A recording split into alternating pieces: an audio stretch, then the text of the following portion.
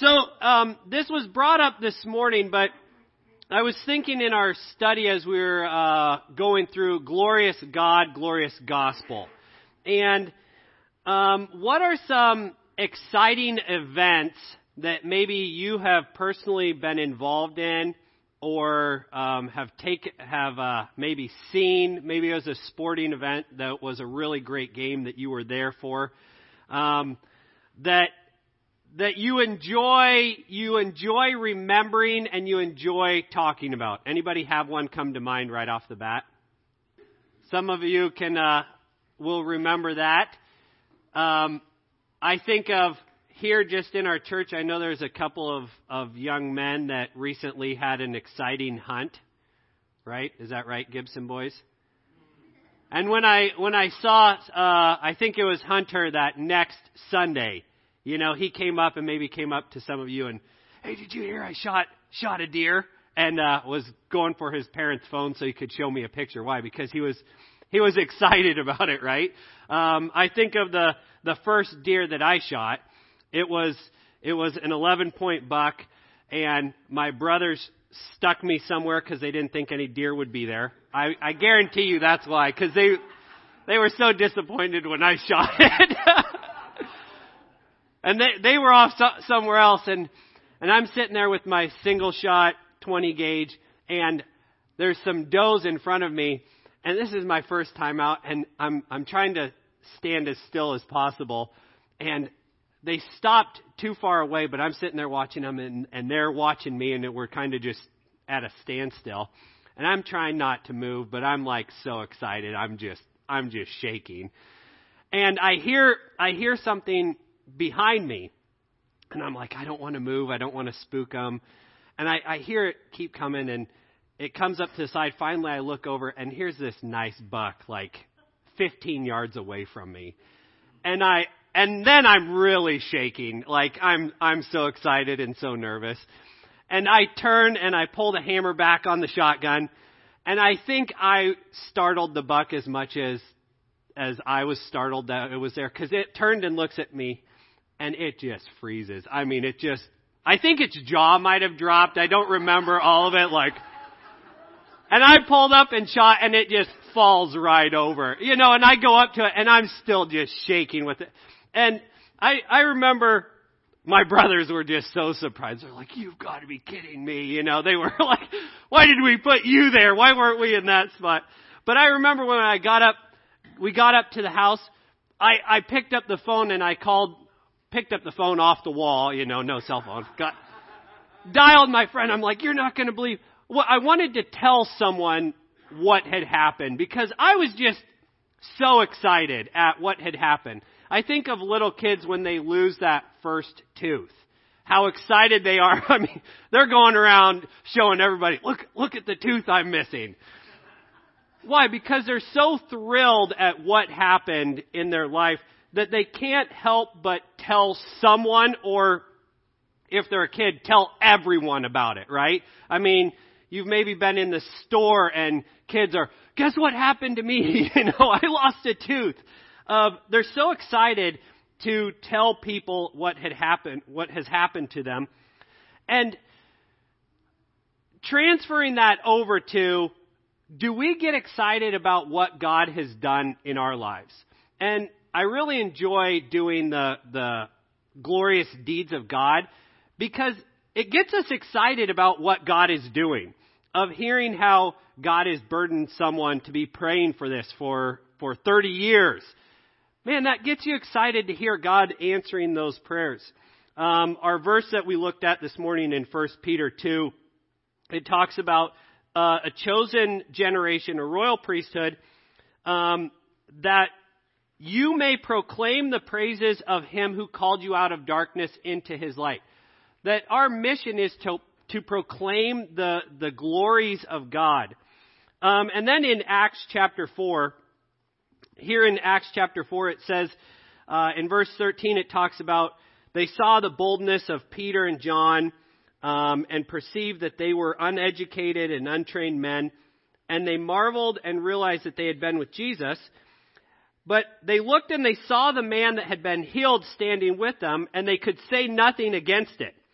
verse 15 of chapter 4, it says, "But when they had commanded them to go aside out of the council, they conferred among themselves, saying, 'What shall we do to these men? For indeed that a notable miracle has been done through them is evident to all who dwell in Jerusalem, and we cannot deny it.'" So we can't discredit that a miracle has happened. It's taken place. We see it. Everyone else is seeing it.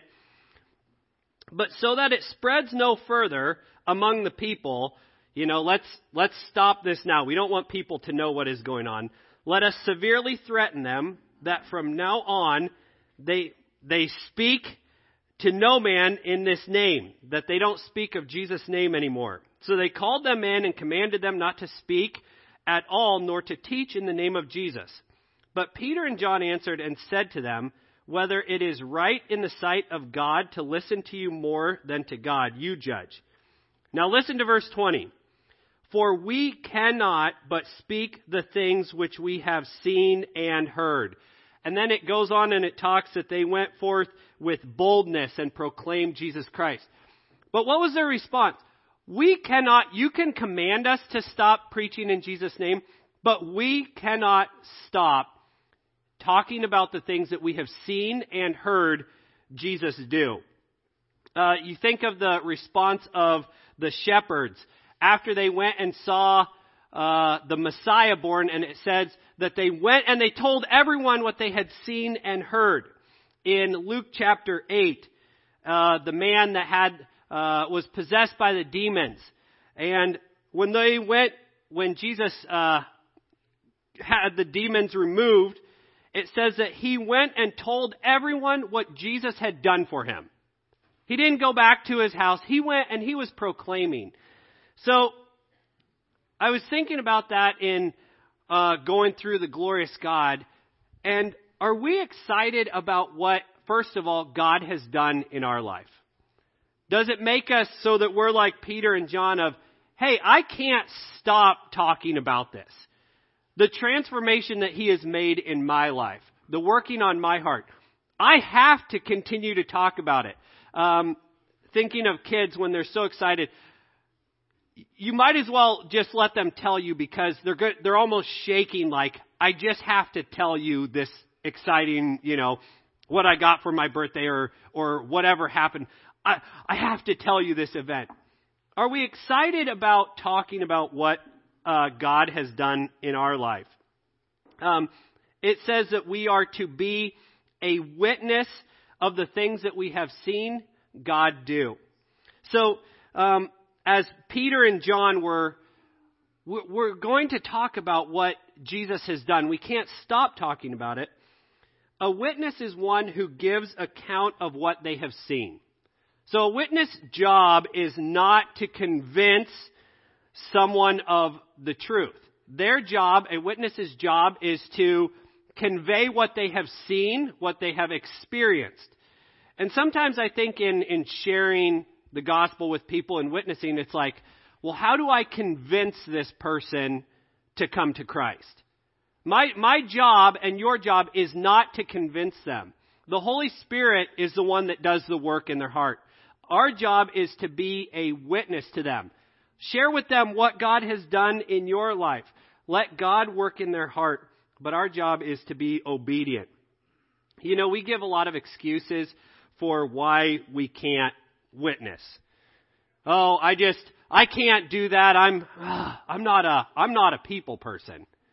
Well, when God saved you, He didn't mark you off. Now, don't expect that person to be a light. They're not a people person. They like to stick to themselves. We like to use the verse Philippians 4:13. I can do all things through Christ who strengthens me.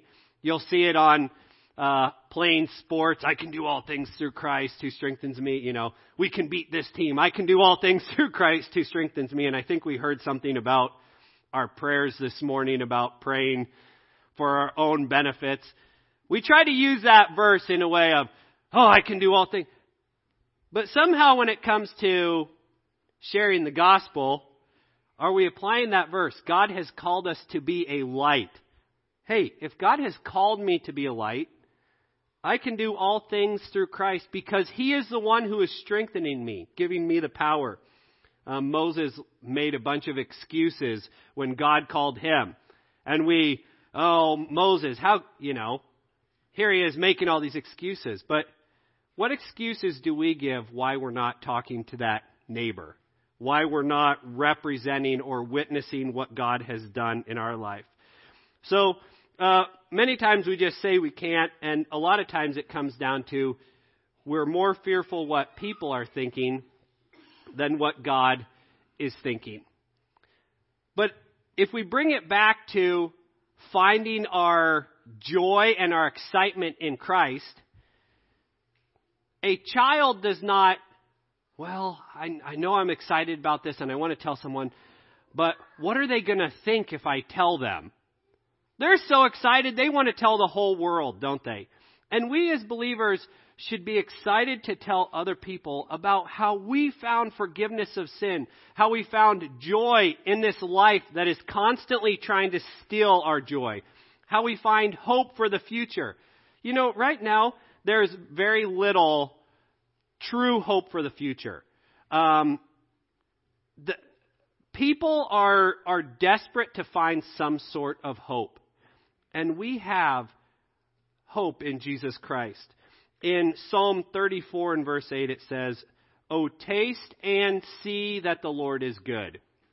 Today there were some pretty good desserts downstairs after. There's quite a bit of chocolate down there. There were some good desserts. Going through the fellowship line, especially the dessert table, you take some, and that first bite, you never really know what is in there, right? You never did they put nuts in there that I can't see? What exactly is this dessert? But you take that bite and you're like, no, that's good. And you're like, oh yeah, this is good cake here. If you one piece of cake, take this one. This is good, right? Taste and see. I'm tasting and seeing that this is good. Taste and see that the Lord is good. We have tasted of the Lord's goodness. But are we keeping that to ourselves, or are we saying, hey, let me share with you how I found hope in life. Let me share with you how I found peace. Let me share with you how I found victory over this or that. So your life and my life should be a constant proclaiming of the excellency of God. We cannot help but share what God is doing in our lives. Let me tell you, I would rather sit at home on a Saturday afternoon, but God worked in me so that I was up on the square praying with other people. So, are you, first of all, praying for the lost? And then are you passionate about sharing what Christ has done with you? And then last, are you living a life that then is backing up what your words are saying?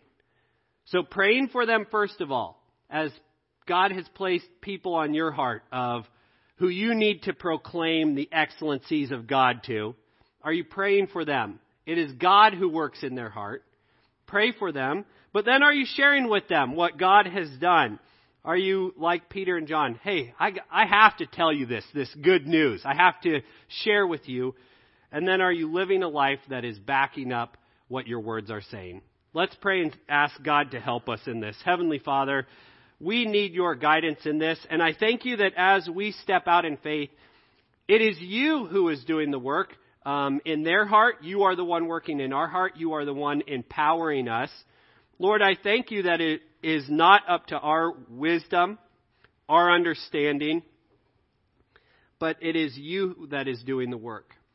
Lord, you have placed us here. You have placed us in this time to be a light. And I just ask that you would help us to be like Peter and John, where we cannot help but talk of you and your greatness.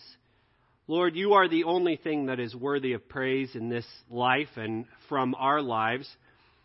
And so help us that through our lives we might help other people in seeing how great you are. Lord, the world is in such a terrible mess, and sin and Satan are constantly seeking things to destroy, lives to destroy. But Lord, you have given us, in you is hope, is peace, is joy. So Lord, we have the greatest news of all time. Help us to not keep that to ourselves, but to be very vocal, very wise in sharing with others, and then also in living before others, so that your name might be praised. In Jesus' name, amen.